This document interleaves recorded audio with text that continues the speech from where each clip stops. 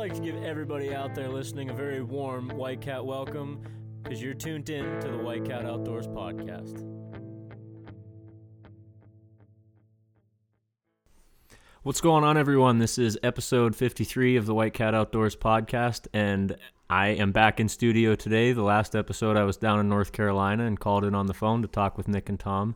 But I'm back now. We had a good hunt down there. It was a really good time with Carolina Woods and Water. It was a good hunt. Got plenty of deer down and saw a lot of deer, so it was a really good time, and I'm glad to be back in the studio. And like I said, Nick's here. Hey, what's going on, everybody? And Tom's hanging out with us. Hey, everybody. Thanks for tuning in. And we got a special guest on today. We're really excited to talk with him about not just what our basic topic, which is going to be trail cams, but he's got a product that we are pretty interested in. I've been using it a little bit.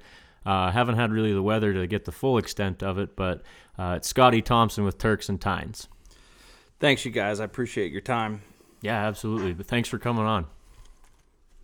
So, like Frank said, we're going to be doing trail camera talk, but before we get into that, we'll talk about your product that we got sitting on the table here and the benefits. I guess you tell us what it is, what it's called. And Like, where can people find you, like on social media and stuff? Let's start with that. That's my bad. So, social media, if you just, turksandtines.com is where you're going to find the website, but Turks and Tines is the name of the business, and you can find me on Instagram and Facebook, and yeah, it's real easy. It's the only two things that come up when you Google it is Turks and Tines and Turks and Caicos. That's it. So it's really should be easy to find. Yeah, it should be easy to find. And we'll post the links like right in the description, so anybody listening can just click on them too. That'll be nice. Great. So yeah, what this product is, it's just a trail camera cover because we were having problems back in 2017 here in Northwest PA. We got pounded with snow, and it ruined a bunch of our cameras, and we had to do something. So I designed this product to alleviate that problem that I figured everybody, is experiencing. Mm-hmm. So that's exactly what it is. That was, I think, was that the year we had like 5 foot of snow? It was Yeah. Probably a good Yeah. Around Christmas, around this time. Yeah. So it was a good time for you to develop something to. it was. Yeah. So what's the name of the product? It's called the Trail Cam Wood Hood. Wood Hood. Yep. Okay. And then I guess it's tough because we don't if there's no video to it, but kind of explain what it is and obviously it's universal to pretty much every trail camera out there, right? It is. So, and everybody who has looked at the website, I get a lot of things on social media that, it's just a bucket. Just go ahead and grab a bucket. Mm-hmm. Well, the reason they do that, because I haven't had the original product. I still have prototypes on the website. Mm-hmm. So the design, it took me a little while to get the design that I wanted to be able to shed the snow like when it started melting, because I want cameras to be up all year round. Mm-hmm. So I don't want to mess with them. Yeah, you want to be in there as little as possible. As little as possible. So I really like the round design, and I wanted to make it stackable so you can carry for shipping reasons, mm-hmm. And for carrying in the woods. Like you can put 20 of these things together and occupy a small amount of space. Mm-hmm. So my prototypes were buckets, and I started tweaking them and started putting a little curve back on them and alter them a little bit to get to the shape. So, I bought a plastic welder and started cutting buckets in half and putting them back together, the mm-hmm. way that I wanted them. So that's how I did it. I didn't even know they made plastic welders. That's wild. Yeah. How long did it take for you to develop from the time 2017 when you realized you had a problem to what you've got as your final product now? Well, we realized we had a problem years prior, but we just dealt with it. We're just not getting pictures. Well, cameras are just dead. Mm-hmm. But, cameras are expensive. I mean, they're $100, $150. And cell cameras are even more. Well, the new Tacticams I really like. Yeah, I'm a huge fan. For a $100 camera, it's really tough to beat for a cell camera. Mm-hmm. And I actually had one stolen this year that it stings still. I still put my digs in on. Don't even want to talk about it. Don't even want to talk about it. But, so yeah, they actually got one of my brand new Tacticams, but we still got another one running. And for $100, I tell you what, you guys can't beat it. It's a really good camera, mm-hmm. and I'm trying out a bunch of different ones right now. And right now, it's the best one that I found so far because how it sends that picture over your phone, it's as good as coming off the SD card. Mm-hmm. And I don't have any other cameras that can do that. Yeah. So I mean, for the money, and they're coming out with a new one next year, so really excited about that. Yeah, definitely. Good Yeah, price me and point. Dad have been looking for those Tacticams, but they sell out quick. They're tough to find. Tractor Supply is where I was finding them, like in Meadville. It's like a little spooker spot nobody really knows about. That's where you can usually find them. Find one or two there.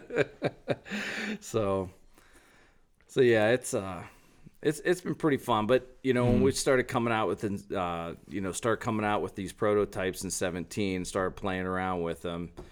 We were just doing it for our own. I mean, we're running 32 cameras, so yeah, you're just trying to save yourself money at that point. Just trying to save ourselves. But they were working so well.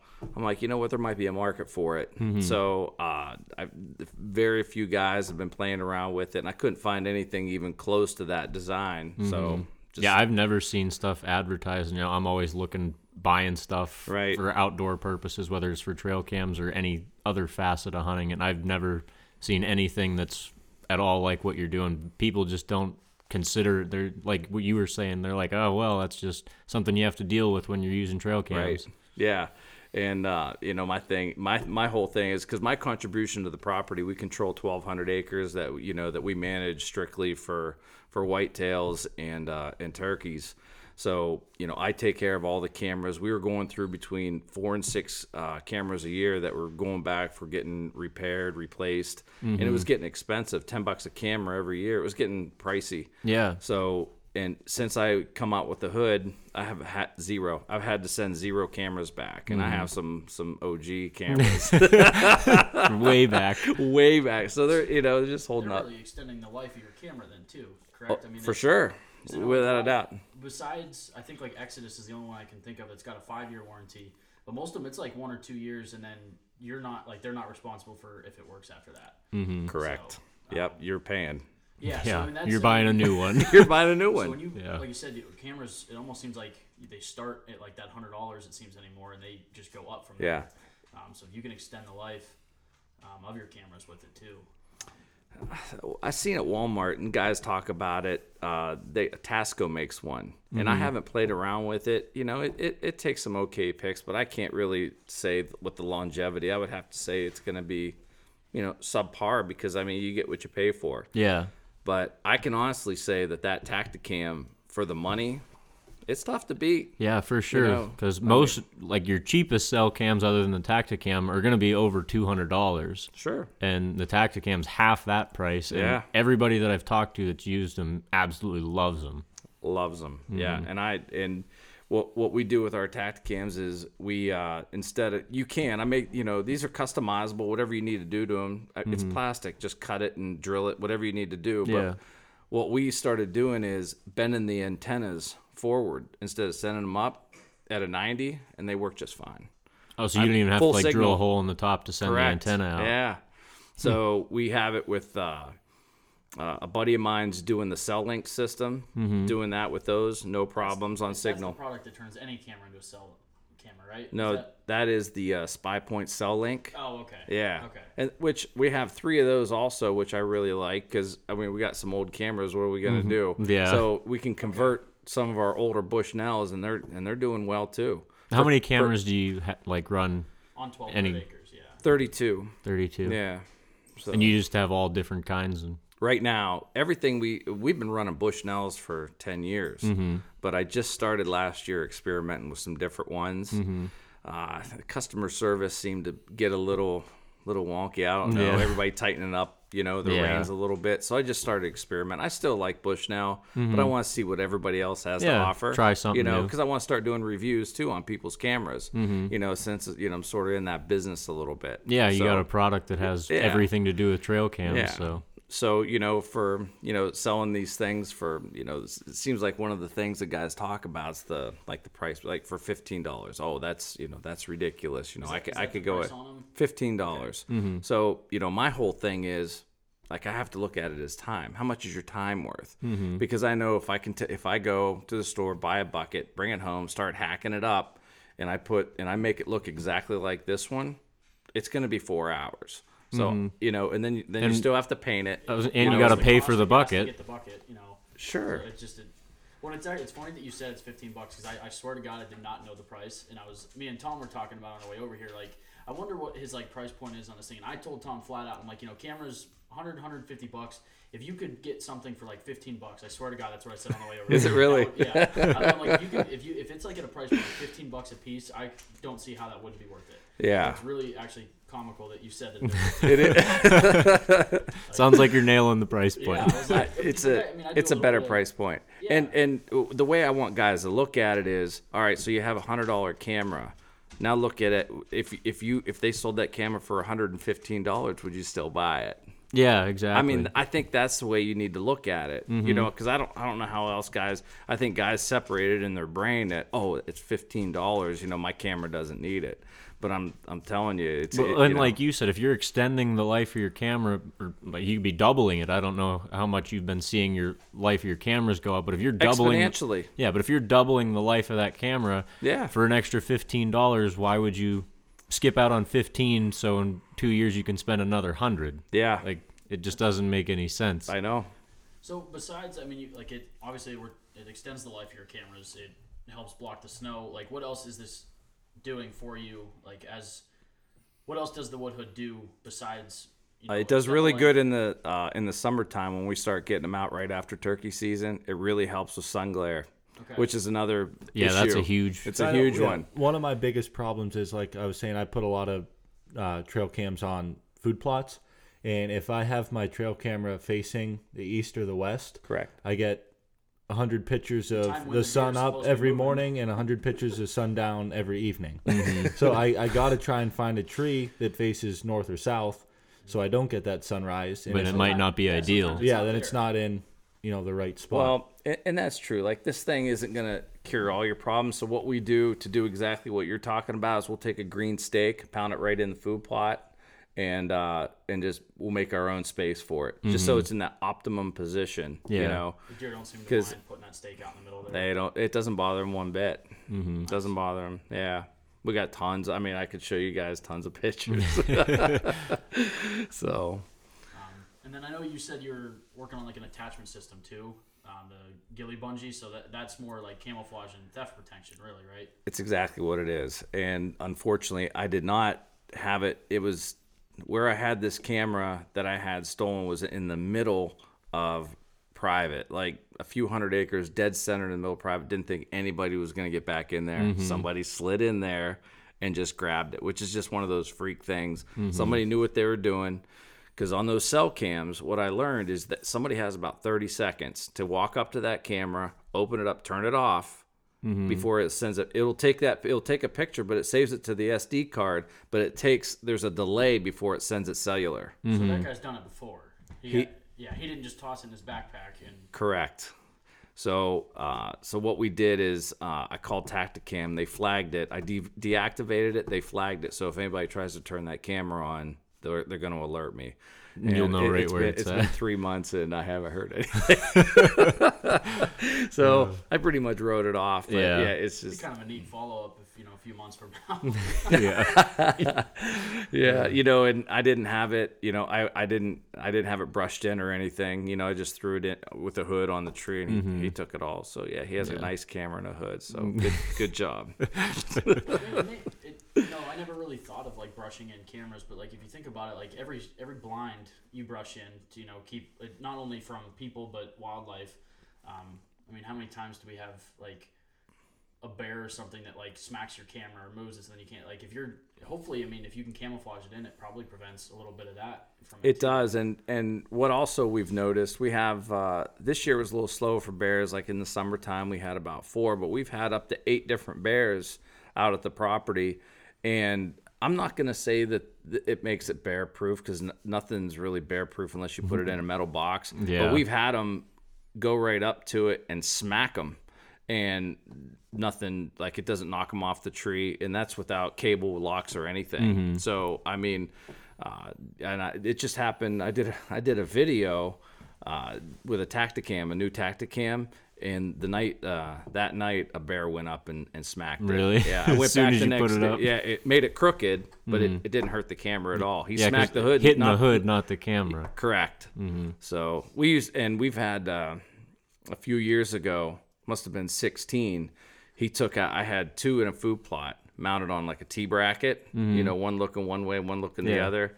A bear took out both of them. One swipe and just ripped the bottoms right off of them. Really? Yeah, and I didn't have it was before, it was pre-hood. So. Yeah. So the camera got the blow on that one. It did. I was able to make one work with get it back. Was able to dry it out and epoxy the bottom back on. The other one, trash. Yeah. So.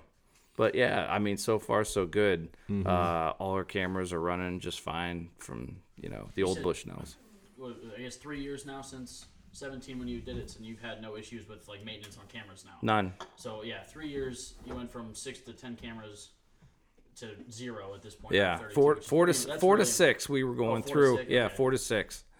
So yeah, I mean we're real pleased. Real pleased with that. It's just it's such a product that nobody's really seen before. I think everybody's just a little bit hesitant, you know. But I mean, I know, especially like me and Tom, trail cameras are on my Christmas list every year because it's almost like an expendable product that you have to keep replacing because every year one of them shits the bed. Yeah. And if you could extend the life of that, the biggest thing is moisture. Yeah. It is. I mean, it's not so much the snow. Snow will sit on it, and the biggest thing is keeping that lens clear. If you want to keep good pictures, I mean, or it's going to sit there and it's going to trigger, kill your batteries. Yeah, that's another big expense with trail cams is batteries. And we run lithiums. So, that's all we run is lithiums, straight up. And we rarely have to, we'll get a year out of all our cameras with lithiums. Really? Yes. Like your cell cameras too? Yes. Wow. Yeah. Okay, because that's one thing I've heard is the drawback from cell cams is that they eat the battery up. But it depends how many pictures it's getting taken also. Yeah, that's true. And then do you have your cell cameras set for sending them immediately or once a day? I want them immediately. Okay. Yeah. No delays. Okay. And it took me a while to figure it out though. Those SPY Point cell links was sending them once every 6 hours. I'd get a pic dump, and I didn't like that. So I want it trickled in real time. Deer's texting you, letting you know he's Pretty much. Yeah. I like to know that. So it's actually been going off while we're sitting there. Yeah. Does that eat you up during hunting season? If you're not in that stand or something, your phone's going off and. No, man, I'm always rooting for the deer. To be honest with you, I am. I really, I'm always rooting for them. It is a game. Gotcha. I'm not hunting for food. It's strictly a sport. I think almost everybody hunting in today's age is. If you look at it honestly, none of us are doing it 100% for food. It's an added bonus to it, but you're hunting for the sport of it. And it's a slippery slope. Being on social media, I'm only there for business, and I just got on it, I don't know, probably 6 months ago, just to promote Turks and Tines and talk to guys, and get the information out there and try to share.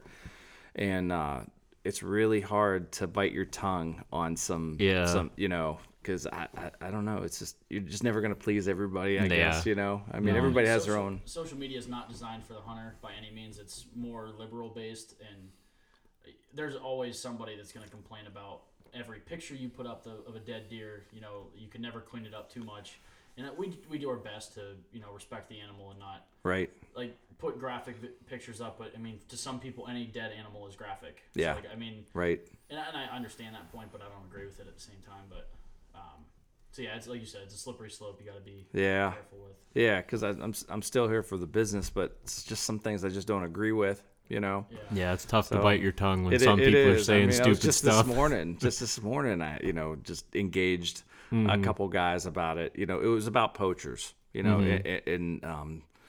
And about over in Ohio, it just happened. A poacher. Yeah, there's 3 of them. There was 3 poachers.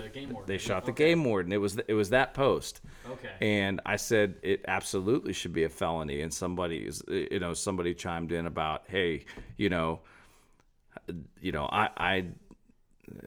did he say it?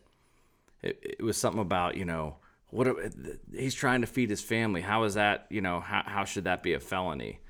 And it took me a while to. It was a tough one for me to how to word it because it burned me up a little bit. But one of the things the story that I told, the post that I said was, we had some high school kids here in town last year get busted. You know what they were doing? They were shooting these big bucks and beheading them Yeah. and leaving the They're carcasses. still out there. They did it to our buck this year. Did they really? Yep, And that's the problem I had. That's what I have a problem with. You know what? And I told the one dude, I said, if you're that desperate for food, I'll stack the deer up for you with your address. Yeah. You know, like, come on now. Like, you're starving that much to where, you know, You got to go out and poach deer. you got to go out and poach deer. And if you're hungry, I get it. If you're that hungry, you know, there are tough times right now, and I understand that. Yeah. You But know, if you're but one of those if you're guys out there just cutting heads off and leaving them and if lay you're there. hungry, shoot a doe. How about that? Yeah, you don't know? need to go out and find a 180. Yeah. Right. We had a buck that was probably touching that 150 mark on camera. That was every day we had him on camera, and and then I think it was like end of June. I got a picture from somebody up the road that it was just the head of that deer, and Game Commission caught the people, but they're under 18, so we aren't allowed to know who it was. But I would imagine being underage kids, it's got to be the same group that did it the year before. That's horrible. So I mean, we're on the same page with anti-poaching. It's tough. Yeah. I mean, you know, when you're doing everything right, you're putting in the money and the time, you know, to do this right. You know, I have a 10-year-old son coming up through the ranks. You know, we're trying to get everybody involved, all the kids involved. And, I mean, you guys know. You guys grew up with hunting. Oh, yeah. So, I mean, it's important. It's expensive. I mean, And it is, you know what, especially if you're... property, you know, you get into all your tree stands, the property taxes. Or if you're leasing property, it's any of it, like it gets extremely expensive, and then for somebody to come and do it illegally, you know, and leave the meat there, like I said, like it's an added bonus for the meat. But I mean, they just left the carcass out in the bean field and took the head. It's like, right? Yeah. So that was my whole thing with that, and then to kill a game warden, and people don't understand. Like, people are really anti, you know, game commission, which I found sort of shocking. You know, I'm not saying they do everything right, but I'm telling you what, if it wasn't for the game commission, we wouldn't know hunting today at all. Yeah, for sure. Our parents or grandparents wouldn't either, because we had them pretty well extinct by the late 1800s. Most of the whitetail we have here have been imported from other states. Michigan, one of the biggest ones. Michigan, Yeah, so I mean, you got to think, like, if we didn't have conservation programs in place and somebody to enforce them, then yeah, you're right. We wouldn't be do zero. it here. Yep. So I think they've done a fantastic job, you know, for the bears, turkeys, deer, all that, you know. Yeah. So Well, I've seen more bears in recent years than I ever have. right. And I mean, even the quality of whitetail that we've got running around PA it's gone way up. Yeah. I mean, that's tough Way. to argue. It's really a tough one to argue. I'm a huge fan. There's a lot of guys that say that, you know, antler restrictions haven't done anything, and I know that wasn't necessarily just the Game Commission, but enforcing it each year and keeping it alive is a big part of that. Mm-hmm. So Yeah, it's a whole nother argument, Yeah. isn't we it? could go It on is- for yeah. Oh, I mean, that like, seriously. yeah. Yeah, there's a lot to talk about there. You know, I think, you know, when they implement that 2002. I don't even remember. I was a think it little was. kid when it. I mean, it was yeah. in my lifetime. I remember because Yeah. I got pictures of my grandpa holding spike bucks. They were proud as hell.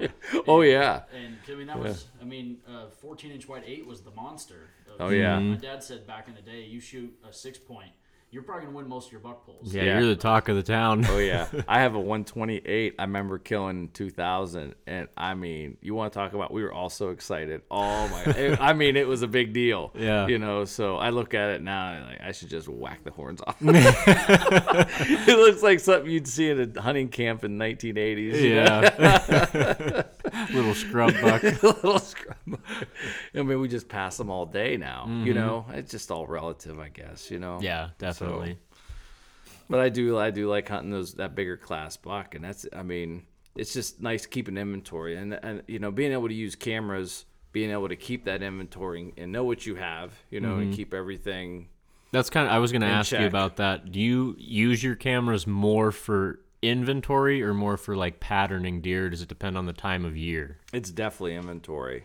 It's not so much patterning, although this year was the first time that we were able to pattern a buck, and he started getting pretty predictable. And that's like the first time it's ever happened. And we've killed 2 of our biggest bucks out at that property in 2015. One was 162 and one was 158-inch 8-point.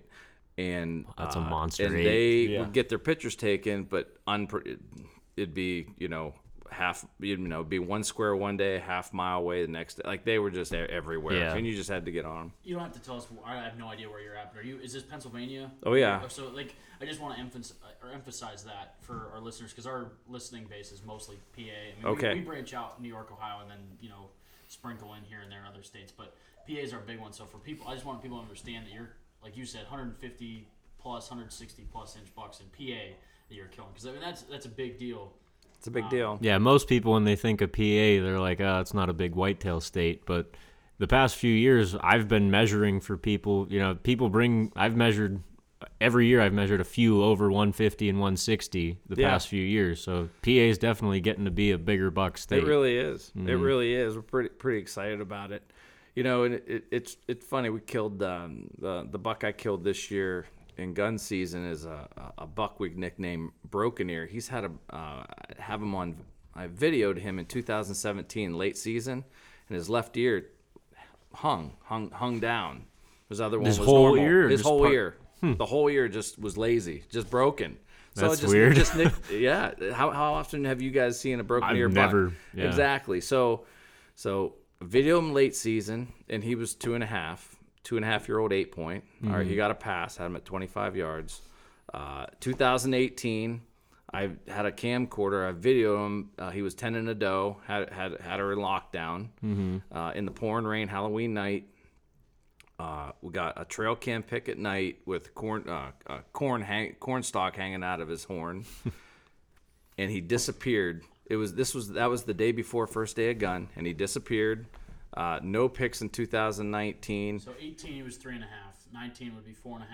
And no pictures in him. You thought he was no pictures dead. in 19. Okay. Thought he was dead, and he shows up November 23rd So at this year. 5.5. He's 5.5. So, but didn't get excited about him. I mean, he's still an 8-point. Nothing great, but he's 5.5. He's broken ear, and he's 5.5 years old. That's the age class we're looking for. Yeah, that's a mature deer at that it's point. It's a mature deer. Target here in Pennsylvania, I'm not denying. I'm just saying, just try to get an idea. 5.5 is where your guys' bench, 4.5, 5.5, kind of. Well, it would be nice unless a buck can actually get into that number. You start getting that 140. I use it by number. Okay, so you're more of a scorer than I'm more of a class? scorer. Okay. Yeah, I am. There's nothing wrong with that. I think. I mean, if it gets you excited. Yeah. If the score is what gets you excited, then go for it. Yeah, because it's really hard to tell unless you rip the jaw out. Oh, for sure, yeah. It's really hard to tell. So I'm sending his jaw out to make sure, that it is him. Yeah. And but it really has to be. Yeah. What are the odds of I know having a bunch of broken-eared bucks running around? I know. And it's amazing how his rack took shape. Over that time, because he was always pretty high, but it this year curved in, and but I mean he's still, even though he's 5.5, he's still only score 129. Heavy. But I mean he's genes too. Correct, and that's what I was getting at. Like not every buck is gonna get to that. That it's not. So. And some of them can reach at, and that buck right there, it scores 144 and 6/8 is 2.5. Yeah. So it's just the genes. It's just the genes. So like you said, at 5.5, that deer was never gonna see 140. I mean, nope. Never gonna see 140. No. Yeah. I mean, especially he's still an 8 this year. Still an 8. Yeah, I mean for an 8-point to hit 140 is remarkable. Yeah. Yeah. You gotta have a lot. I was excited because I knew who he was. Yeah, that's cool to monitor cool. a buck year to year. Monster. Like I wish we had him on a scale. I know he was over 250. I know it. Yeah. He made his grunt getting him in the truck. I'll show you guys some pictures. Yeah. Yeah, he was a nice one. So, do you think the use of your excess of cameras you guys have helps you? I guess is it easier for you to pass 120-inch 3.5-year-olds or something? Definitely. Because you know what's on your property, I guess. Yes. The answer is yes, because we know exactly what's on there. And once you start naming them, it's a lot easier. Yeah. And they have to have some kind of factor. Like we have one right now. We call him Bob. He doesn't have a tail. He was a 2.5-year-old 8 last year. He doesn't have a tail. And it was, I don't know, a few inches long. That's all it was last year. And this year, he blew up into about 140-inch 8 or 10. I'm sorry. but it looks like a bulldog tail. Like it's all gone. It's right. I mean, I've never seen anything like it. So he got a pass from me because he's only living on like less than 20 acres. He didn't go anywhere all gun season. Had pictures of him. I could have killed him, and I chose not to. Yeah. I just pulled out of that whole square and went elsewhere. You know, so he's still Try to alive. keep I him got around a picture that of him the area. other night. So yeah, he's right there. That's so awesome. we'll keep an eye on him. So. That's another cool thing, like you said, with naming deer, you kind of get a little bit more of a connection, and when you see the deer in the woods, you recognize them right away. And for sure, you know, they got to have some kind of. I like them personally, that distinguishing mark on them. Yeah. You know, so we've had a bunch like that. Yeah. Over the years, and I think that helps us too, because once you have a target buck, nothing else. Matters, you know, unless something ridiculous comes along, but usually doesn't. Yeah. Usually your target buck is the one you know is the biggest one in the square. Usually. Yeah. Usually. So with as many deer as you have like named and, you know, several years of history with them, how do you file all of your pictures? Like, do you have like, do you run them in like Excel spreadsheets, or like how are you like, I guess, tracking these deer over several years? My hunting partner Brad takes care of all the pictures. So like when we go and do cameras, I got you. He takes all the cards, he puts them on his laptop, and it's set up into like I have them in my phone as like their names. So Bob has his own file, Broken Ear has his own file, like Flyer has his own file, like everybody has their own file. And I feel whatever Brad sends me, I just file them away in my own little album, so I can keep track that way. Yeah. And then he takes care of the rest of it. So that's how we do it. Do you guys?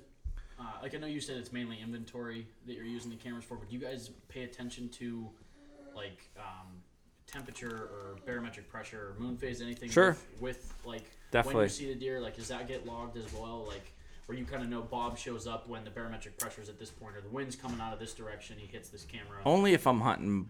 If you're hunting that deer, you can kind of go back. Correct. Okay. And use like that wonder ground. Yeah, I did it with a buck this year. Okay. And that's the one that Brad ended up getting. And actually, we called him Grapes. A neighbor hit him in archery season last year, and he made it. I got on him. I moved some cameras around, found him because I went looking for him right after archery season last year, and we knew he hit him. I didn't find him, so I figured he was still alive. Moved some cameras around, found him. By the time I got on him in gun season, he broke 2 tines off on his head, off his right side.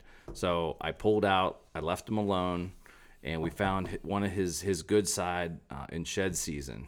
And so he became a target buck. Yeah. You know, because I let him go. And you knew he made it. We had a name for him. He shows up in September. We got one daytime pick of him in September, and then he's the one that Brad ended up killing. I had him at full draw in Halloween night. And I couldn't see my pins. I was at full draw, I couldn't see my pins. That sucks. That was rough. And but he was getting ready to go to Illinois hunting, and I wanted him and I to tag team this buck. I wanted him dead before he left. So I think it was November 3rd. We ended up 3rd or 4th. We tag teamed. He was up on top of the hill. I was down low. And you knew he was just traveling that area. He was going to be at one of those 2 spots right there. I mean, we're only a few hundred yards apart. To decide that's... Yeah, I moved a camera back in the one spot, and he started hitting a scrape, and he was down below where I had him at full draw. So I knew he was going to be one of those spots that night. So that's one of the few times that a camera actually aided on, you know, being able to determine position. that exact position. So, you know, some guys could call it cheating. You know, but I don't know. I've never felt like that. It sounds like you're at a totally different level when it comes to whitetail, where, you essentially made it a 50-50 shot, where most people are going in on they're sitting a spot that they think a deer might come through, or a food plot because deer need to eat. But you took one deer and said, he's going to be either here or here. And that's a 50-50 shot, essentially. And you had 2 guys, so you put one on each. You're like, November 3rd, he's going to be here or here. Put somebody in both, and one of you guys killed him. I think it's not cheating. You're just on a totally different level and understand whitetail more than the average guy probably does. And that's the one we wanted. We didn't want. I mean, we see a lot of bucks, and that's just the one we were after. And everybody has a time constraint. Everybody's busy, family, working. Everybody's busy doing got something. other stuff going on, and it's just so much gets in the way. And I want to maximize that time, however, whatever that takes. And if getting that one more picture, that means a lot to me. When it gets buried, I'm not good with it. It bothers me, deep inside. That could have been it. That could have been the picture. So you could have figured that buck out on that one moment, picture. Right? Yep. Yeah. I mean, that's the way I look at it. Yeah. So you said you move cameras around and stuff so you've only got 32 and you'll pull them from certain areas, or do you have kind of like a bank of extra cameras to deploy during? Okay, so you're moving them. Yeah. In the heat of archery season, they're all out. And then right after gun season, just last Sunday, we pulled, we probably pulled 10 or 12 and moved everything closer to food. It depends on the time of year where you have cameras. Yeah. And the reason we do that, I just started doing that last year. And one of the reasons we did it, one, we're not disturbing those bedding areas that much going down in there because they start getting... When the snow starts getting deep around here, they start bedding a lot closer to food. So I don't want to disturb that area for a couple different, one for a hunting reason and two from a shed standpoint.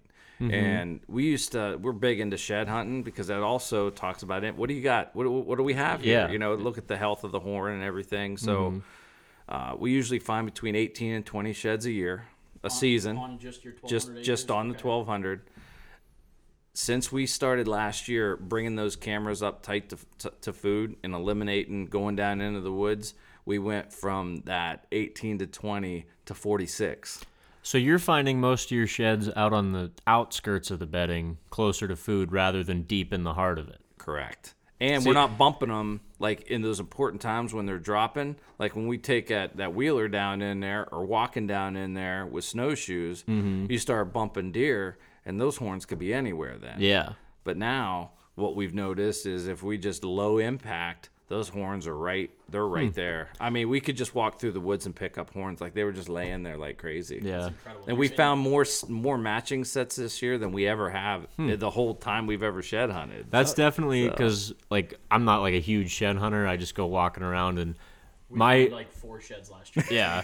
And my idea is you want to get into the heart of their bedding and find, because that's where they're going to want to be. Sure. But what you're saying is they don't want to be way in there. They want to be close. A nice, easy walk back and forth. Easy walk. They don't want to burn that excess energy. They want to conserve that energy as much as possible. So they have a tendency to hang a lot closer to that food.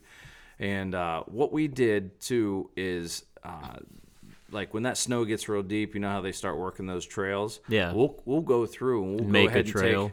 We'll go ahead and take that ribbon, and we'll go ahead and ribbon trails. So when we come back, Easter time is a really good time to do shed hunting. And when all the snow's gone, we can see our ribbons, and we just walk on those trails and just pick sheds up. So because you can't see it, all those trails that were really beat down, they disappear all of a sudden. So that's another way we do it. So that's an interesting tactic. Yeah. I've heard a lot of people, I know you mentioned finding a matching set. I've only ever found one really nice shed. And I was actually found it turkey hunting. And I spent the next 3 hours trying to find the matching set. Because I heard if you find one, typically the matching set's within 100 yards. But I scanned and never found that matching set. I just didn't know if there was any truth that you know of behind that. Yeah, and you need to go out to 200. And it depends on the size of the horn. Sometimes those spikes, 4 points, your little 6 points, those little baskets. They don't care. You'll never find they'll go days and not drop that shed. Yeah. But those bigger ones, you start getting into that 120 plus. That's a lot of antler hanging off. It's a lot of antler. You're going to usually find those in that 200-yard range. So if they're not laying right next to each other, just start making circles. We found a 145-inch 8 last year. We knew who he was. He showed up in late season. We were on him, but he was only getting his picture taken. Out of all the cameras around the field, he was only getting his picture taken on one camera between 1 and 1:30 a.m. Knew right where to be.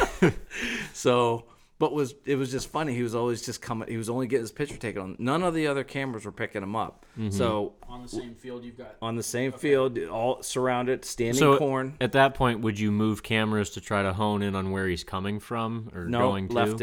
Left it. This is late season at this point. It's late season. You don't want to be in there too much. Yeah. Okay. Just deer is stressed. They're in survival mode now. We hunt them, but we're just careful. We're not pushing them too hard. So, where we thought he was bedding, we found his one side of his shed 800 yards away, the opposite direction. So we were really excited to find. We knew who he was right away. So we looked and looked. So every week we would take a new chunk and we'd grid it. We'd grid this section. And on the third week, I said, it has to be in this section. It was the last part of our grid. And it was a big patch of hemlocks. And it was within 200 yards. It was in that last section we grid. So, but you know what? I had cameras back there. I haven't had a picture of him. He never shows up on camera. We don't have a picture of him yet. We're not sure what happened to him. I know he's still alive, but because he's gonna be somebody this year for sure. Because he was pretty much a 9. He was gonna be a 10 this year, but heavy. Yeah. So yeah. So do you normally set up your cameras on travel corridors or? Well, you said it depends on time of year. It does. It really does. Travel corridors, because creeks, streams, we do a lot of food plots. We plant a lot of food plots. So, like I said, we've already been. I think this is our 11th year on the property messing with it. So we pretty much what those deer did this year. I mean, they're going to do it next year. Yeah, and that's something you notice, especially with like bigger bucks. When you kill a big buck on this spot, odds are the next big buck is going to move into that rough area. Yeah, and the rut. The rut's my favorite time, and it is for pretty much any archery hunter, because those travel corridors that weren't getting pictures all season, that's where you're going to see those big bucks. They are travel corridors, and it's only that small couple week window for the rut, So, and that's what the cameras tell us. We got into mock scrapes this year. Yeah. Started Jeff Sturgis is somebody that I watch on YouTube, watch all his stuff, doing the hanging grapevine, doing mock scrapes. Had really good luck with them. Had a lot of great pictures of bucks on them. It was that was pretty cool too. Setting cameras up on mock scrapes and seeing who comes in there. Really, really neat. Yeah. That's wild. Yeah. Yeah, that's like one of my favorite places to set cameras is on scrapes. I've never really played with mock scrapes, but I just like to put it on. I find a scrape, I like to throw a camera up near it. Yeah. Just to see who's in the area, because there's always going to be every buck in the square is going to put his nose up and go, okay, I need to go over there and check that out, see who's been around. And I think what I've seen, it's a decent way to get a lot of different bucks on camera checking that scrape. Yeah. It's the one thing that you guys know who Brian Keitlinger is? I know the Keitlinger. I know the name. School with the Keitlinger. Okay, he's a teacher out at Fort LaBeouf. He's an avid deer hunter. He's on social media. I think he's a pro staff for Spy Point, and he's the one who turned me in. He wrote a book about glands, about deer glands, and how they use them. That non-communication type. And that's what actually got me on to trying it out. How they use their orbital gland and their tarsal gland and all that stuff. I didn't really know that much about it, so that's how I started. That's why I started doing. I was taking grapevines and hanging them down, for in the mock scrapes, Yep. And they were really hitting it like that. You know? It was amazing. How involved are you getting with creating these mock scrapes? Because I know, I've heard everywhere from, a guy just, kicking leaves out of an area underneath, a low branch to, using, a deer hoof to, dig it out. And I guess if you want to just kind of go through how you're setting up your mock scrapes for, your camera and everything. Some guys get real fanatic with it, and I'm pretty particular. I haven't gone the whole point of, taking a deer hoof and putting it in. But what we were doing is, this is where Jeff Sturgis come in. So went ahead, I actually had a bunch of grapevines around my house between 3/4 and 1 inch in diameter, hanging them out of the tree, go ahead and clearing a spot in like a travel corridor, and then getting everything set up. I was making my scrapes probably 4 foot in diameter, clearing out the leaves and stuff, and then peeing in it. Not putting peeing yourself in it? Yeah. Okay. Yeah. Didn't use any other scents. When I was young, every scrape you walk by pissing it. Which, I wanted to see how well it would work. We had deer in them in a couple hours. The cameras were telling us. Yeah. So, that's where cameras, really come in handy that way. It's like, wow, they're really, they're scraping. They smell something new and they want to go investigate. Because the way that it was explained to me is that our urine breaks down in about 20 minutes and smells like any other. That, right? It's just ammonia after that. So I found that. Yeah. So I still have a hard time peeing out of my tree stand. Like I can't do that yet. Yeah. But for the mock scrapes, that's how we're doing it. Do you hunt off your mock scrapes? I have some stands off the mock scrapes. Oh, and the one buck we called Grapes that Brad killed that we tag teamed that night, he was coming into the scrape. Does that name have anything to do with like your grapevines? Or no, it was separate. The first picture we got of him in the daylight, and we knew who it was. We knew he was the buck from last year, one of our target bucks. The farmer had a huge pile of grapes from Welch's there that they use for fertilizer. So we just knew it was a stand that we called Grapes, and we had a camera there, and he got his picture taken there, so he just got that name. Yep. Yeah. So yeah. Mm-hmm. It seems like we could go on so many different avenues with talking. Like I can already tell like you're a lot more educated on the way whitetail interact than I am, but it seems like cameras have been a huge benefit for you in understanding what deer do, why they do it, and where you need to be in order to kill them is essentially like what you're using them for, right? Yeah, and you can have conversation with guys about it. You can go ahead and read about it, but then you go ahead and actually tie that all together with what you see with your own eyes in the woods and on the cameras itself. Mm-hmm. Sometimes it's nice setting it up on video. It's tough on cellular because the cellular doesn't send video. Mm-hmm. But we do have cameras that sometimes I'll run video if I want to see a little bit more of a certain buck. He's hitting this scrape and I want to see different angles of him. I'll go ahead and set it up on video. And that's what's nice about mock scrapes is it gives you a little bit more time to get pictures of that buck because he can hang out there a little bit longer. They're just not passing through. Mm-hmm. So that's another benefit, Mm-hmm. But being able to know too, like we were talking about, like shed hunting, and just I hear a lot of guys they're yanking their cameras right after gun season and calling it a day. Yeah, and I can tell you we're guilty of doing that. We have some cameras still out, but I would say a bulk of our cameras get pulled once gun season or like muzzleloader's over. And like I said, that's why we were excited to talk to you, because I told Tom on the way over here, like I know that there's a whole other realm of cameras that we have not unlocked yet. That just I just don't understand why you guys want to stay out of the woods so fast. Like, how about just going out? Let's say you're not even run cellular, just regular cameras. We all usually do it on a Sunday. It gets you out in the woods doing something, and you get to see all the tracks. You see what they're doing, what the deer are doing. You can see that a lot easier in the snow than you can, So that's another nice thing. It gives you something to do in the wintertime. Yeah. So if you're not running cell cams, how long do you typically wait? 2 weeks. 2 weeks? Yeah. It's usually 2 weeks. Yeah, we've had quite a few people ask us and talk to us about that and like how long we wait to go in and check cameras, and I always usually do around like 3 weeks. Yeah. It's a little long, I think. Mm-hmm. Those deer, what we've noticed, like for ours, as soon as we put them out, we're getting pictures immediately. Like it doesn't really. Yeah, I definitely don't think the scent bothers them because it's not too much. Yeah, they know that you were there, but they're not skittish they don't about see it. You, not really. Yeah.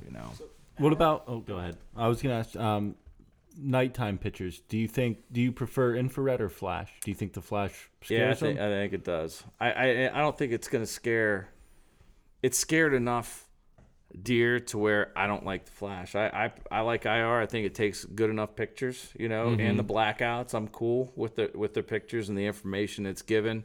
I think the flash, I've had deer, doesn't bother them one bit, and I've had deer turn themselves inside out, and I don't get that with IR or the blackouts. So I just prefer no more flash. Yeah. So I agree. You get great pictures with it. But at what I'm not cost? willing to sacrifice blowing a big buck out of there, because he's seeing spots. I don't like that. Yeah.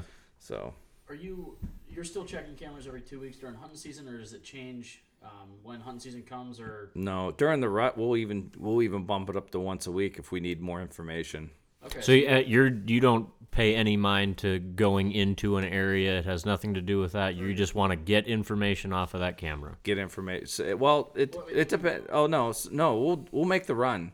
We'll make the run and go ahead. It's a circuit. It's almost like checking a trap line. It's exactly what it's like every 2 weeks. Yeah. I didn't know if maybe your cameras during hunting season, if they're moved to more less invasive, or it sounds like you're pretty much you need the camera there because you need to know where he's at the times you can kill him. So we just need to know what the deer are doing at that time. How are they using this slot? Is the temperature doing something different? Who's moved into this area? What are they doing right now? Because if they're active in the morning, and if I see something I want in that area in the morning, you best believe if the wind's right, I'm going to be in that stand in the evening. Yeah, most people that I've heard, and it's usually from people that don't have near the trail cam experience, is that during the season they like to stay as far away from those areas as possible unless they're hunting them right now. They decide, okay, I'm going to hunt that area, so I'm not going to go check my cams for 3-4 weeks because I don't want to go in there to spook deer out. But you have definitely a different take on it because you just want to know, okay, this deer just moved in here 2 days ago, and I want to know about it so I can get in there and kill him. There's another part of this, though, that we haven't talked about is that the cell part of it. So I'm sort of misspeaking. I'm talking about the cameras we have that don't have cellular capability. That you have to go in. That we have to. Yeah. Because trust me, we have a lot of cameras, and we're trying to, and that's what we're doing. The more we're buying, we're trying to put them in the areas that are deeper. We don't have to disturb it because I can show them my. And stuff. You don't want to have to walk in there. Correct. Gotcha. You don't have to mess with it. Sense. Yeah. So the more, and that's why I'm really seeing the benefit. I don't want to go in the woods. I don't want to check cameras. I want to know what's happening in real time right now, what's moving through here, and stay out of there. So when you do finally go in, it's to kill something. Kill. Yeah. We're hunting. Yeah. So I don't like to go in, but checking it every 3 weeks. That was 3 weeks ago. Deer change totally could have changed. Deer change constantly. So yeah. Yeah, the information you got on the camera 3 weeks ago, throw it in the trash. It's irrelevant. Yeah, you don't. So, that makes sense. Yeah. You said Sunday's your day during the season. Sunday, we use Sunday. It's an off day. It's an off day. Yeah. So when you're doing that, does it?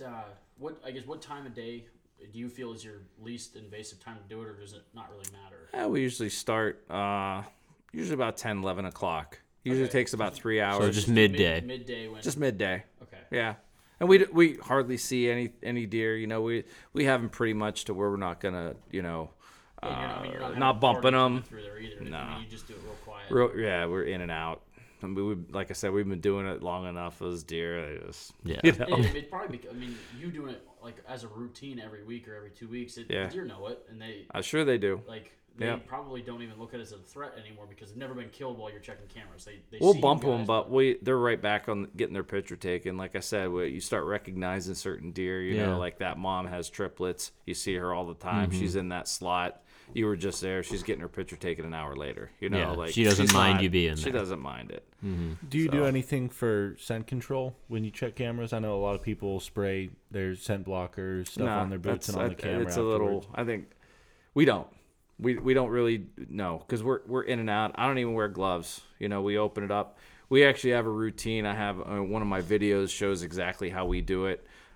We running so many. You got to keep track of your cards. So each camera has 2 cards. Everybody's numbered. All the cameras are numbered. All the cards are numbered.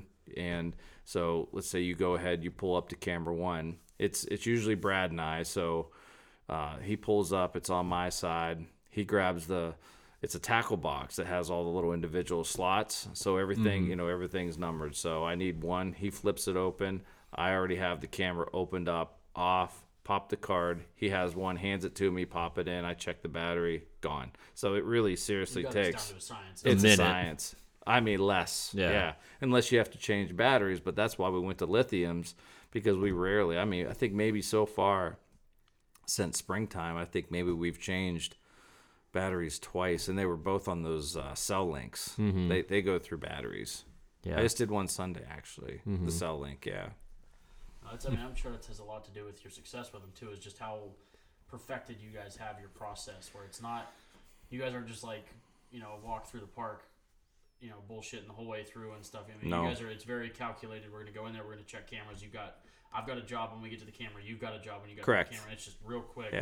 And I have a feeling like I don't know anybody that's running them that efficiently. Well, one, everybody has families. We got, it's a Sunday. You want to get home. Brad wants to get back, get through cards, because sometimes it can take a while. Especially, that's the one thing. Like, we don't want to wait any longer than 2 weeks, because it's going to take 3 days to get through them, because it's thousands of picks. Oh yeah, for thousands. Sure. So, that's the one thing about it. Yeah, it's time consuming. It's time consuming going filtering through. So that's why, like, when you we had a camera this year, it was facing the corn, and it was doing fine. But when the corn got too tall, it took it pretty much filled the card up on just blowing corn. Yeah. We just those, you just delete it. Whatever's on there, you just delete it. You don't have time to sit there and go through 4,500 picks. Yeah. So it's just one of those things. You know?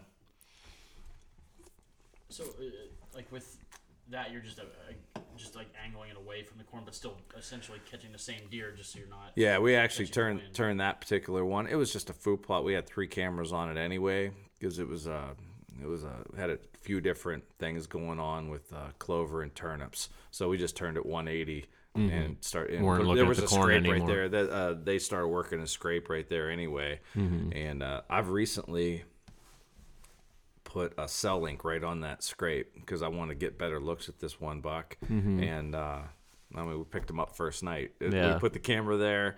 That was actually in the evening, like 4:00 in the evening, and I got a picture of him that night. He was right there, right in front of the camera. So, Is that pretty standard for your food plots to have 3 cameras or multiple cameras? Not really. But this particular area has just been having an overabundance of bucks. So, and it was really hard to get.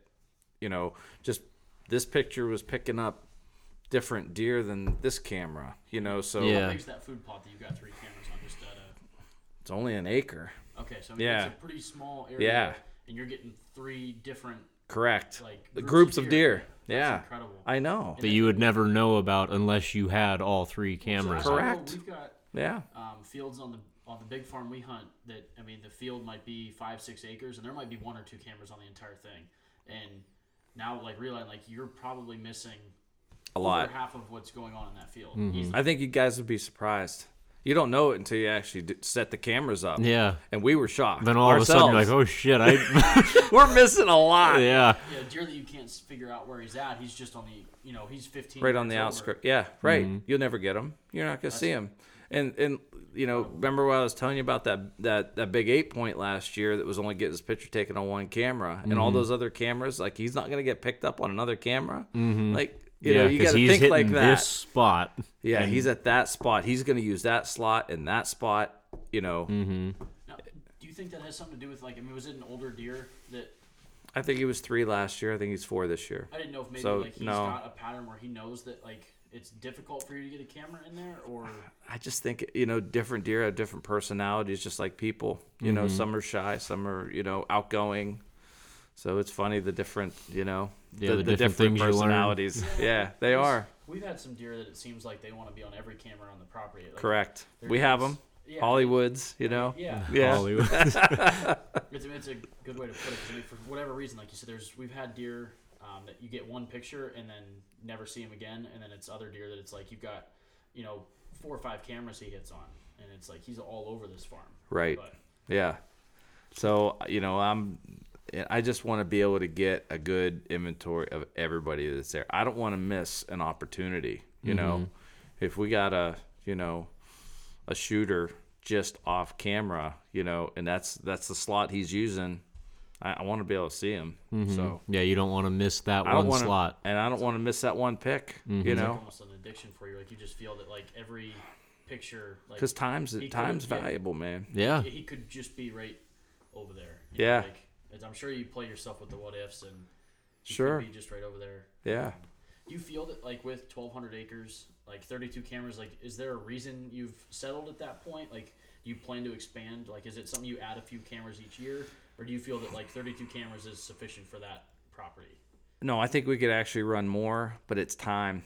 Okay, so it comes down to how much time do I have to check cameras? Okay. Yeah, and if we keep doing it and we start switching over our cameras to cellular, the only reason I'm not running more cellular is because the plans are expensive. So it doesn't really come down that much every time you add a camera. Yeah. I'm sure as these cell cameras become more popular, you're going to get family plans. Where you can, That's what I'm hoping. Almost phones, like cell phones. Where, it doesn't. You can put unlimited lines on a plan. I think eventually you'll see that happen. I think so too. Because I'm sure there's a lot of guys. I don't. In like PA, I don't know if there's many guys that run cameras as much as you are. But it seems like maybe somebody like the Drury's and places out in the Midwest that have like the huge bigger outfitters are doing quite an abundance. You're not bringing outsiders to your farm. This is strictly for you and your buddies. Right. There's not many guys doing it, but I think with cell cameras, like the prices of them starting to come down. Right. You'll see plans where you can start running more cameras at an affordable rate. Yeah. And like I said, I'm not out to I didn't develop this product to make a buck. I want everybody to take care of their cameras and get the most out of their cameras because I know what happens to them, And it's not that every camera is going to get damaged. Those seals in them only last they're not waterproof. Yeah, there's a couple companies that say they are water resistant. Correct. Yeah. So the best you're ever usually gonna. So out of you have 5 cameras for 3 years. 2 out of the 5 are gonna get water damage if you keep running them. I mean, it's just a fact. They just don't hold up that well, and you get water in them, they're done. Yeah, electronics don't hold up to water very well. I don't want any moisture on my cameras. Period. None. And I'm surprised people don't feel the same way. I want them dry as a bone. Yeah, so, I think it goes back to what we were saying before. People are just in the mindset that that's just the way it is. You have to deal with your cameras getting messed up, and people haven't thought about something like this. That you're like the first person to say, "How about we just don't ruin our cameras?" How about we just don't ruin our cameras? And I think that's because there hasn't been a product like this out there. People didn't realize that they had an option. It was until I heard that you were doing these. It was just one of the evils that came with running cameras. It was something you dealt with, yeah. It sucks, but every year you're gonna have to replace a $150 camera, and especially we're still pretty young, but at 16, 17 years old, replacing $100 cameras is it starts getting out of hand real fast. And I said, I don't think there's a product on the market that's doing what this one is. I've never even seen one. Well, there's actually 2 companies. When I was looking, because I had to do all the research to see, because when I was filling out for the patent, okay, so I had to. It does have a patent on it? It does. Okay. So when I was doing all that research, I did find 2 companies that they are a cell camera hood company, but they just don't look like this one. They're just like a flat piece of plastic, that has a strap and has its own strap. Basically. It doesn't have any side protection. It will protect. If it's coming, the snow's coming straight down. Which It will. Almost never happens. It didn't have any side protection. And the one thing I didn't like about it is it had its own strap. So now you got your camera with a strap. You have 2 straps. It doesn't need a strap. Every camera comes with a strap, so that's what I wanted to utilize. You just run it right through. That you can go ahead and stack them, no straps. There's slots in the back that allow the strap to just run right through it. It runs right through it. That's what I made the holes for, and then the slots are to make it adjustable up and down. Yeah. So if you it comes in handy in the wintertime, because I'll go ahead and I'll smack that hood up and get that camera down low where I can manipulate it with gloves on. and then go ahead and do what I need to do, and then just tap it back down. So it'll kind of move on the. It will move. So it kind of slides up and down. Right. Have you noticed with like top feeding cameras where like the because I have 2 cameras that I run that have the memory card on the top. Have you used any cameras like that? What's the brand? Lone Wolf. I didn't know Lone Wolf made a Lone Wolf Custom Gear. Yeah, Lone Wolf Custom Gear. Yeah. It's I didn't know they had a cam. I haven't seen it yet. I'm not familiar. If you want to run one, I could get you one to try out and see what it does for you. Well, I tell you what. How hard is it getting to that card? It's not. It's just on the. There's a little. It pretty much with 2 thumbs it pops the top, and then the camera, like the memory card's on the top, and it's kind of just on a spring loaded, and it just pops off the top. Well, I still think you'd be able to use it with this. I'm gonna have you take one of these so you can try it out and make sure there's enough room, because you have quite a bit of space there. Once you slide it up, small, like it's kind of almost at an angle. I bet you it only goes like 90 degrees off the front, so I would imagine it would probably work. Yeah, I think it will. Like I said, I think last year or the year before was the first year they. Oh, I'm excited. I have an old Lone Wolf climber that I absolutely love that I just cannot. I haven't climbed with it for a while. Yeah. And I want to say because all the straps have dates on it, and I want to say it's 2000. Might not want to climb with it. But it's in still great shape, man. It's a great stand. Mm-hmm. Yeah, but, they make good stuff. Yeah, they really do. Yeah, so I have 2 of them. I can get you one to try out with it and see what you think, because I know you said you're into trying different cameras. I am, man. I'd love to try it. I mean, is it a cell cam? No, it's not. It's okay. It's a Wi-Fi camera. So basically, like the pictures will actually go directly to your phone if you want. Like you have to go up to it. How far? You have to go up to it. Like, right up to it. You have to go up to it and hit a button, and then you can actually look at the pictures on your phone. It's probably not going to work for what you're doing. Can you pop the card out and swap it out? Like a standard camera. That's how I would do it. Yeah, that's how I bought it, because I thought it was a neat idea. But I thought you could kind of just like get within 50 yards of it and pick them up. And that's why I was like, oh hell yeah, this is gonna be perfect. Like a Bluetooth distant kind of thing. But I found out after running it, it's like, oh, you have to be at the camera, hit a button, and then it go. I'm like, okay, well, so after that, I just ran 2 cards and pull one, put a new one in. But I guess if you're what it was useful for, I took it up when I was hunting. We got a farm that's up like 3 hours from here, and I was able to put that camera on a tree and then check it while I'm going hunting in that area. Just real quick, just pull it up on my phone, look, okay, oh, there's nothing here. Oh, hey, this buck's here at this time. And that way it was kind of neat, so I didn't need to go home to check it or anything. So that's kind of neat for that. How long did it take to download it into your phone? As long as you've got like connection right there, it was pretty instant. Okay. So I mean, for cameras that you're using strictly to try and like something that you're deploying, real quick. Like I said, I was only up there for a week. Okay. So it was like kind of like an extra tour. It's like I can't hunt here right now, or the wind's not right, but I'm going to leave a camera here. I'll come check it on my way out, or 2 days from now, and look. That was what it was really useful for. Yeah. So. I took a couple of the Spy Point cell links with my Bushnells up to Illinois this year and set them up, and I never did that before, and I wasn't sure how the signal was there because I have Verizon and my phone signal is poor there. So, but these cell links they work off AT&T. So, but I was where I wanted them was down in like a bowl. So I flipped them on and it had one red bar. It was just giving me like the least amount of signal. But I'll tell you what, it worked the whole time. It still worked. So I kudos to Spy Point, because I'm not crazy about the regular cameras. But for that, to convert my Bushnell and to work under those circumstances, I mean, it's great tool to have. Yeah, it really was nice. That was a great product for them to come out with. Because it really was, man. Guys that have a shit ton of cameras, and it's like, man, like the expense to transfer everything over to cellular would be incredible. But now it's like, with this box, you can make any camera do it. And the only issue I have is, at $15 unlimited pics, it starts getting pretty expensive. Yeah. 30 cameras. You need to do something where. Yeah, you can't run them all. I mean, it would be a small fortune. Yeah. Praying for that family plan. Yeah. Some sort of bundle package. Yeah.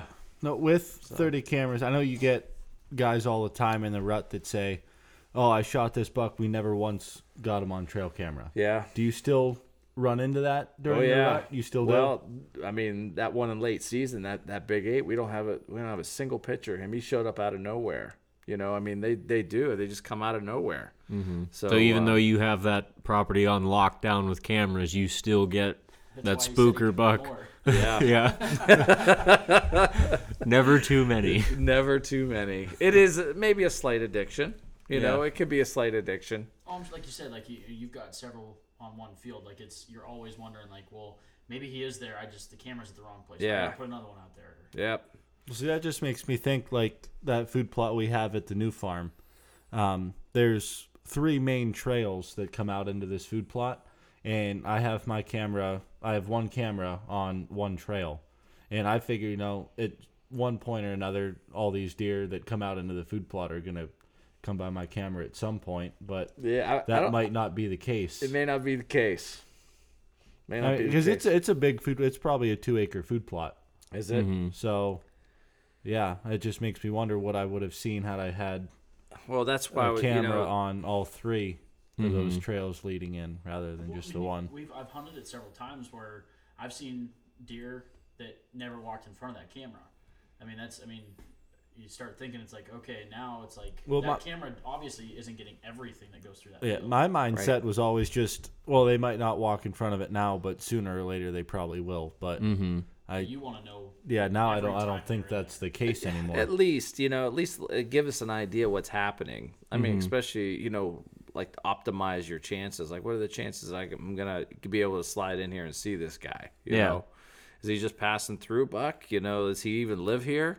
Is he a local buck, or is he, just passing through? How often do you get that? You have a picture of a buck one time, and then never again. He's gone. During the rut all the time. Yeah. If we don't recognize him, he's a new buck, and he usually doesn't stick around. But sometimes they do. Mm-hmm. That 162 that I killed in 2015. That was a great buck. He was a new buck. He was new. Just he was new that year. Out of nowhere. So he was new that year. Did the cameras help you move in on him? We knew where. Yeah, he was living on. He was living on about 400 acres. So your 1,200, is it all connected or okay? No, so it's not. Okay. It's not. You say you don't. I don't want you to go into too much detail and stuff because I don't.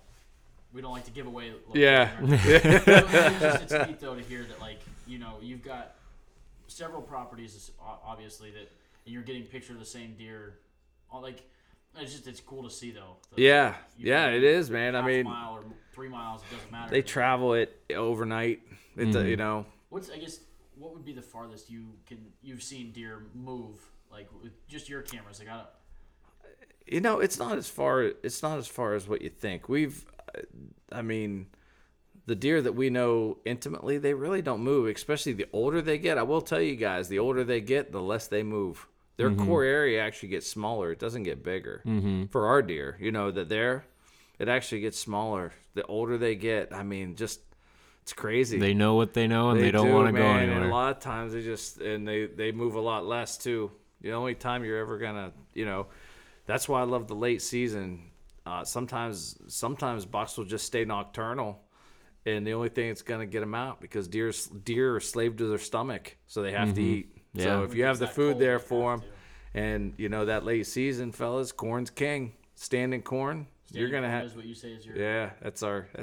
Corn is king. That's the money right there. Do you run any turnips or radishes or anything for late season, or is corn? Yeah, they're crushing it right now. That's what That's where I'm gonna be. Yeah, we've got turnips on our field that they do okay in earlier season. They still eat them and stuff, but it seems like they always fire up after the snow hits. The problem is they chew the tops off of them so fast, and once right before the rut, like October, they start pounding it, and it stunts the growth of them. But the first year we did turnips and radishes, I can show you guys pictures. They were bigger. They was bigger than softballs. They were humongous. Yeah. But now they just mow it. They know it's there. They know. I've heard that it takes some time for the deer to figure out that they're there. Yeah.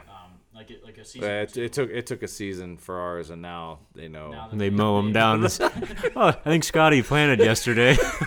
So with that being said, about you, as soon as you plant those food plots, you see deer coming in, and do you ever use your trail cams on like we talked about before, like putting them on mineral blocks or just putting a pile of corn out before the season? Or do you only use them on your food plots and travel corridors? Do you ever bring them to a spot that you just want to say, okay, who's in the area, bring them to this spot?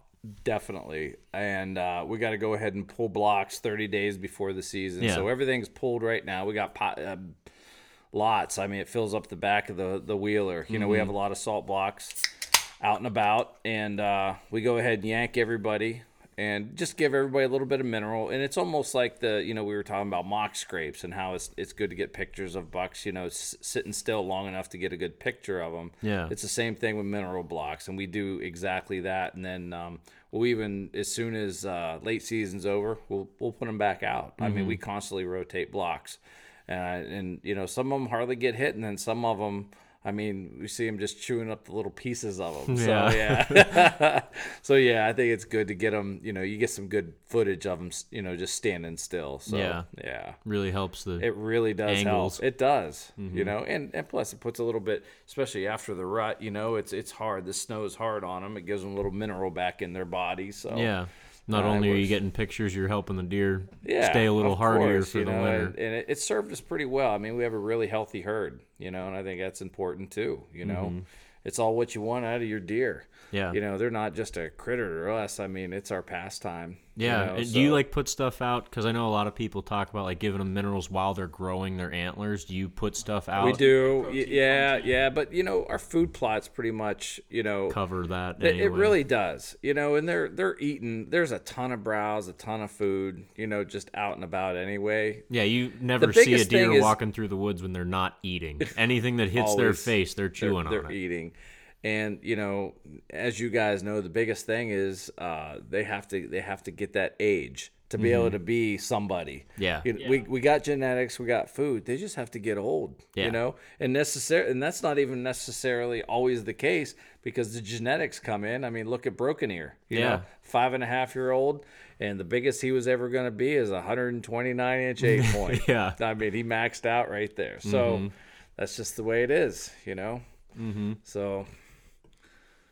Yeah, I mean, but you're not going to know it unless you can actually see Let it. them get that big. Yeah, you got to let them. You got to pass. Yeah, you'll never know if a 2.5-year-old is at his potential until you let him get to 5.5. Correct. How long, or at like what point did you guys, come together as a group and decide that we want to wait for that age class or size or score, whatever, to really start getting serious about letting those deer get to that point? And then, and how long did it take from that decision to start getting where it seems like pretty regularly seeing the benefits of it and seeing the benefits of your patience and work? Well, Brad and I started about the year we killed those two big ones in 15. That's when we were like, we need to, we have potential here to grow really big bucks. Like we've already killed a pile of young, the 120s, 130s. Like, let's get into that next age class. So him and I started it at personally, it was just trying to get a couple of the other guys on board. Yeah. And, right now, one of our main guys who's famous for killing,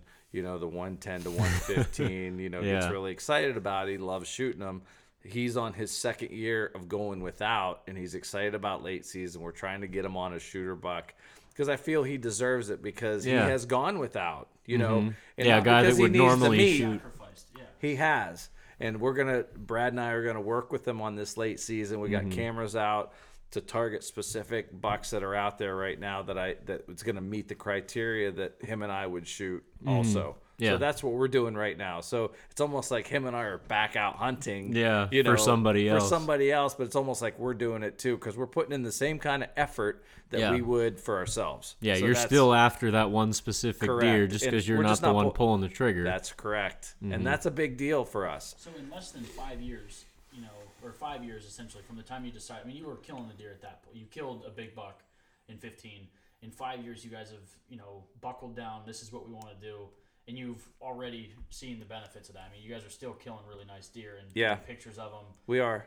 So, I mean, I guess what I was trying to emphasize there is it doesn't take long.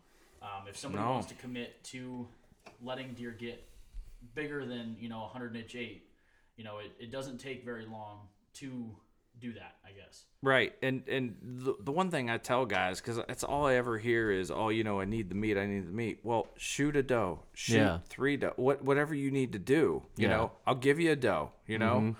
Just let these small bucks walk. I mean, what's it, and you probably don't need the meat. It's an excuse. It's just an old adage excuse that we've had. It's ingrained. It is the Pennsylvania mentality. It's really tough to get away from, for sure. Yeah.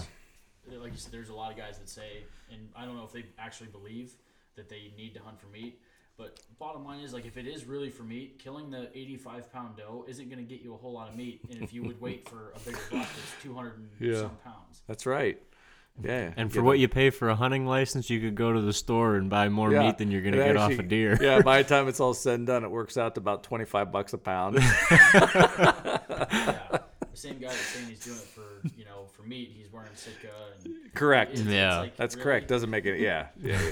That's an argument. He's in like ripped up blue jeans and a red flannel. Like, maybe he is out there for that benefit. But, right. Every farm I've ever hunted, there's plenty of doe if you want to fill your freezer. Plenty. There's plenty here. Plenty. I mean, going through muzzleloader season and then shed hunting and stuff on our farm, like it's horrible almost to see.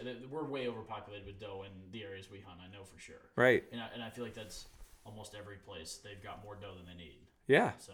Yeah, that's my whole point. Like, you find yourself a horsehead doe. You don't need to shoot a running doe. If you're just patient enough, you're gonna find one standing. Don't take a stupid shot. We find dead deer. Probably at least 4 to 6 a season just on the property that's running there and dead. And there's no. It's unnecessary. I think guys just the guys they just like they just like shooting. So. Go to the gun range. Yeah. And I'm not saying, we've all made bad shots at some point. Yeah. If you play the game long enough, it happens. Yeah. Adrenaline But you gets just, a hold of you. it really does. But there's just some things, like if you're out meat hunting, just be patient. You're gonna get one standing. Yeah. You're gonna get an easy one standing. Easy. There. You're gonna big old horse head. I think there's still a lot of the I got my buck, like, masculinity that is attached to that too, where people don't give a shit what size buck it was. They just want to be able to go to work the next day and say, I got my buck.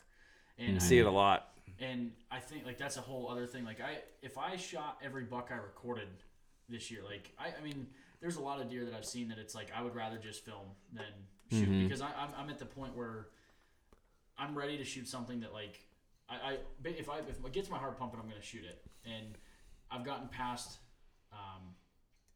like shooting like the first buck that walks in front of me, I guess, is for a long time what I did. And I'm not at the point in my life where I can hold out for a 5.5-year-old 150. I'm not there.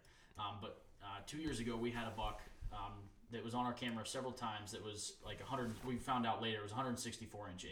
I mean, just an absolute giant. This monster. Frank measured it. It was Who killed it? Lee Wasilewski was his name. I've seen it. Yeah. We had that one on I camera. figured it's the one you were talking about. Yeah. I actually seen a trail cam picture of it down from, it would be your grandfather's house, your grandpa's house. Yeah, that's where, that's that Deer Run subdivision. Yep. You know where I'm talking? I Yeah. seen that buck cross the road in front of me one night, just down below your grandpa's house. I seen him on the hoof. He's impressive. Oh, yeah. But so we had pictures of him for 2 years. So I went without going after that one. Like, I've never killed anything close to that, but it was enough for me where, like, I had passed bucks that I would never pass before that, but I literally did not get excited. And like you said, Because you knew what was out there. Yeah, and cameras. That's good. Again, let us know that there's this running around, and my grandpa was 15 minutes from killing that deer. Oh. He had pictures of him walking out of his tree stand at nighttime. So I mean, it wasn't like he could have killed it if he stayed in, but left. Walked past a camera. 15 minutes later, that buck was on that same camera. Yeah. I mean, it was close. Like, yeah, it was like, close. man, that deer's It's close. He's not far. Yeah, he's right there. And we were trying to move in on him, and then Lee killed him, and we were happy for Lee. Lee's a good dude. Yeah. It wasn't. We don't play that's my deer kind of mentality. Yeah, I mean, it I is. would have been way happier if I killed it or my grandpa killed it. But yeah, me too. Exactly. You know what I mean? It's a luck game. It truly is. At the end of the day, it's luck. Yeah, you can put everything in your favor, but You're right. Yeah, it was good to see it killed by a good dude. That, Yeah. So, but I guess what I was getting at is, like, we're not hunting for meat either. We enjoy the meat that comes off of every deer we kill, but that's not why I'm out there. You know, Right. I'm out there for my own personal. You know, it's I feel like I have to be out there. I feel guilty if I like come home, like if it's October and I come home from work and I don't go to the stand. If I'm like just in the house, I'm like I feel guilty about not being out there. Like I should be out there. I could be hunting. You know, so it's And driving there's something inside more than anything. And even though we're running so many cameras, you see so much more when you're in a stand. Oh, for sure. I mean, it is crazy. Like, how did I miss this? How did we miss that? You know, I mean, they're running willy-nilly, you know, in the rut. They're everywhere. So, Yeah, so They're time not in the running by woods that. trumps all. it really does. Trumps all. So, it just does, you know, it helps you determine, you know, the active times. I mean, you can see it, you know. Yeah. Like, you know, just, you know, got, you know, that's Bush, that's Bush, that's, there's two pictures right there from Bush now, you know, right now on the, So on the you're cellular. while you're podcasting. I mean, it's always, I mean, Yeah. just pictures just flowing, you know, always. Is it, I mean, So- you get them out in the middle of the night, you know, while you're trying to sleep and stuff, your phone going off, or does it? I definitely, whenever I wake up in the middle of the night, I'll definitely check and look at pics. Yeah. For sure. For sure, It's man. like ball of hunting, just trying to, I mean, Got to see who's moving, Yeah. you know? So who's out there? Anybody new? You know? So, Yeah, you never know. yeah. So, is So there anything neighbors, else? you know, well, neighbors, you know, it also, it's funny, the neighbors get the benefit too. Like, you know, you go ahead and you know, just like you guys, you know, you had that buck living we weren't on talking that about property. Until it was dead, I can tell you that. We had the pictures for 2 years and nobody knew. No, yeah, nobody, you just kept your We mouth don't- shut about it. We don't, Yeah. like that's one thing we're big on. We don't post trail camera pictures on our page because like we're pretty active on social media, and we don't post trail camera pictures unless that deer's dead. Yeah. And I think that's probably your best move because we're not like monster buck killers, but we kill deer every year, and people get curious. And you start Well- posting trail camera pictures, and it doesn't take long for somebody to try and connect the dots. Everybody knows somebody that figures out who's hunting where, and like I said, it was awesome for Lee to kill that deer, but nobody in our family that was hunting that deer said a word to anybody until it was dead. It was like, okay, here, and I sent all the pictures to Lee. I was like, hey, like we've been Cool. Yeah, That's the direction I was gonna go okay, with that. perfect. I was Yeah, like, yeah. Like, hey, we've been like, congratulations first off. Like I don't want to come off anything, but we've been watching this deer for 2 years. Here's some pictures, and then we found out he had a shed from the year before that he didn't talk about. So it was like we're doing the same thing, but once it's dead, it's like it's over, and now here's all the info we had. That's exactly what we do too. I do it with the one farmer. He killed a buck that he killed it this year, first day of gun season. He waxed this, 120-inch 8-point that he really had potential to be somebody, and he was really, really cool. Actually, he was a 9. He had another point coming off the one side, and I got about a half dozen trail cam pics. I'm gonna get printed off and take to him, and I'm like that every year. He always kills one of the ones that we have, you know. But his property cuts into ours so hard, but he's a great guy. Whenever we need something, he's there. He lets his turkey hunt his property. I've archery hunted it. So you just got to take care of the locals. You know? Tough to be mad about a guy like that really shooting a deer is, that you don't want shot. A junior hunter that was a buck that was running with mine, that 162 that I killed. It was a buck we called Ninja, and a junior hunter killed him in gun season. So I took some trail camera, printed him off, and took him over to him. Yeah, that's he was awesome. they were really nice, like from velvet all the way up through. Like I had this deer patterned pretty well too, but he crossed the street and Did something stupid. and he did something stupid. Back to luck, like you said. It really is a lot of you luck. can have him totally patterned, but for whatever reason, like a coyote could have kicked him out of his bed. Yep. And all of a sudden, he shot across the road. He's never done that before, and that kid happened to be in his stand. Like it's Exactly so like that. crazy what can happen. Yep. And like you said, I think it's really cool that even though you guys put as much effort as you do, when somebody does kill it, you're like, hey. Like, I wasn't going to tell you about this deer beforehand, but now that he's dead and it doesn't benefit me to hold this info, like, here Right. you go. Yeah. And they were so thankful. Now they're super cool, always waving, like it builds a it's good relationship because, if you shoot does. a deer that, maybe crosses the property line, you want Exactly. to have that relationship where it's okay for you to go look for it. You don't have them, screw you. Like, you got to keep those relationships. Yeah, It's for sure. we important. try and always keep good relationships with Yep. our neighboring It's important, properties. man. because sometimes you need some information too. You know, like, hey, have you seen this? Have you seen? What are you seeing? You know, so. No, it helps if everybody's on the same page too. Yeah, we're all chasing the same style of deer and can kind of work together for sure. Yeah, we got a side-by-side stuck last year, and that farmer who always kills at least one of our bucks every year got his tractor down in there, yanked us. I mean, that thing would still be sitting there. It was so buried. So yeah, you got to keep the relationships. You're gonna lose them too, you know. So it's just part of it. Yeah. Part of it. We found one last year. We found it in shed season. No, I'm sorry. 2 years ago. It wasn't a target buck, but he was getting ready to be the next year. Found him dead. No, didn't see any. What killed him? You know, not sure. But you know, one of those things that just happens. Just grabbed his head, and you know, it was pretty much looked like that. It was pretty clean. So coyotes had it pretty well cleaned up. So it's just the way it is. We knew it right away. Just walked up to him. Oh, man. Damn it. Yeah. Yep. Frank, did you let Scotty know about our Reddit and Pen segment? Is that something you filled him in on, or is this? No, I actually totally forgot about it. We haven't done it in a long time. It's been like because we've been doing the deer camp series, yeah. So, but what we've always done, I don't know if you've listened to much of the podcast, but we always do the Write It in Pen. You know, when we have somebody on, it's just something that you want to leave all of our listeners with, something that they should write in pen, remember it, live. You know, it's something you live by, gets you out in the woods, and it's interesting. Yeah. So is that a question to me? Like, do I have something that you wanna write down? Yeah, something that we and all our listeners should just take to heart. Remember from this podcast. Yeah, something that you just live by that gets you outside. Oh man, sorry to kind of put you on the spot. Yeah, boy, Frank was like, I'm so excited about doing a Write It in Pen because we haven't had a guest on in a while. Well, that would have been nice to tell me beforehand. I Frank. Totally forgot about it. It's been so long since we've done it. Well, anything you can.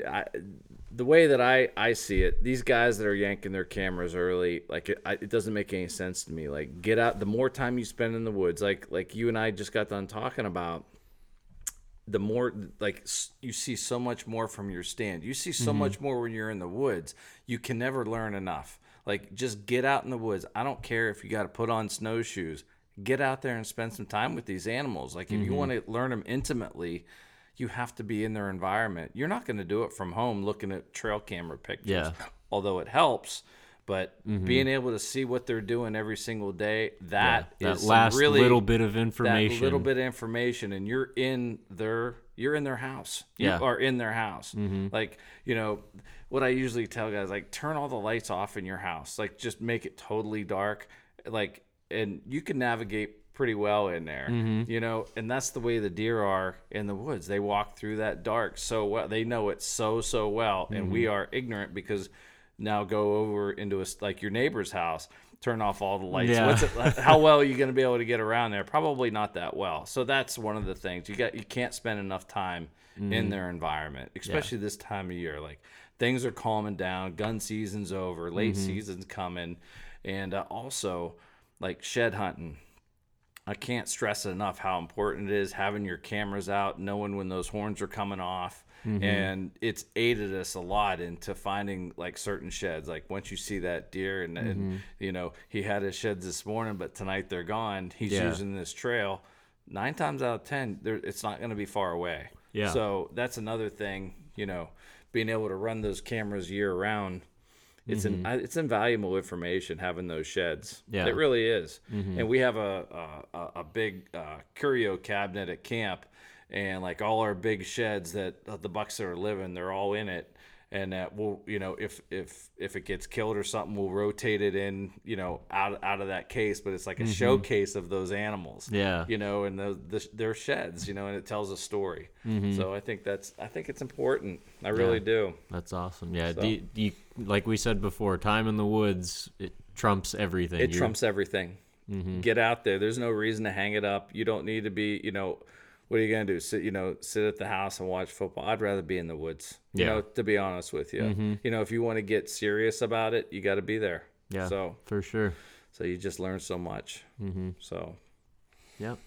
No, that's a good point to make, and I'm sure a lot of people will be able to write that in pen. Because I know before talking to you, me and Tom at least, I don't know about Frankie, but we were guilty of pulling our cameras. Like we don't run them year round. Yeah. Not until now. Like I've definitely, because like I love shed hunting, and I found I got a dog that he doesn't really shed hunt, but he likes to come with me. Sure, that's great. And, we found 2 sheds together, and then with Frankie and our buddy, we found I think 2 more.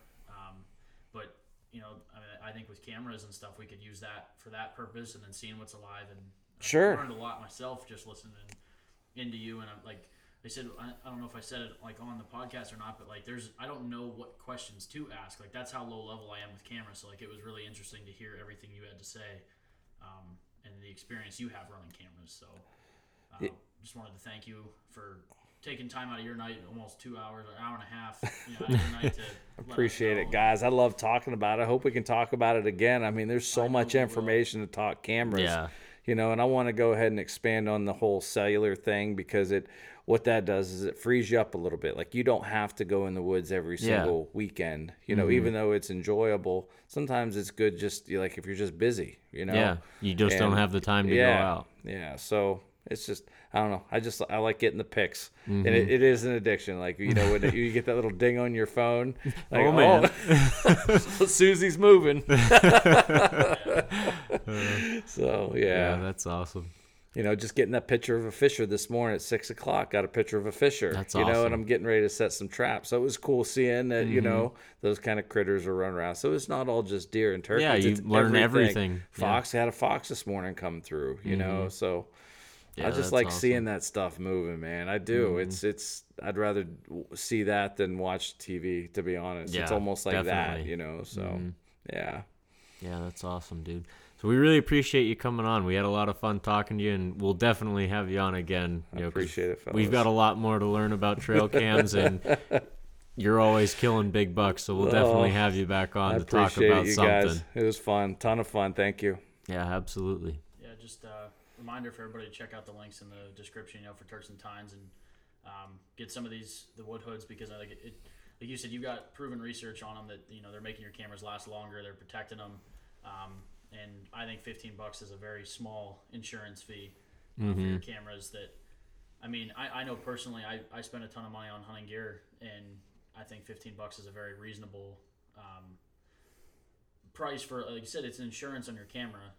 To keep it, theft protection, keep it longevity, camouflage, everything. So make sure you guys are checking that out. And even though the seasons are over, make sure you guys are staying outside.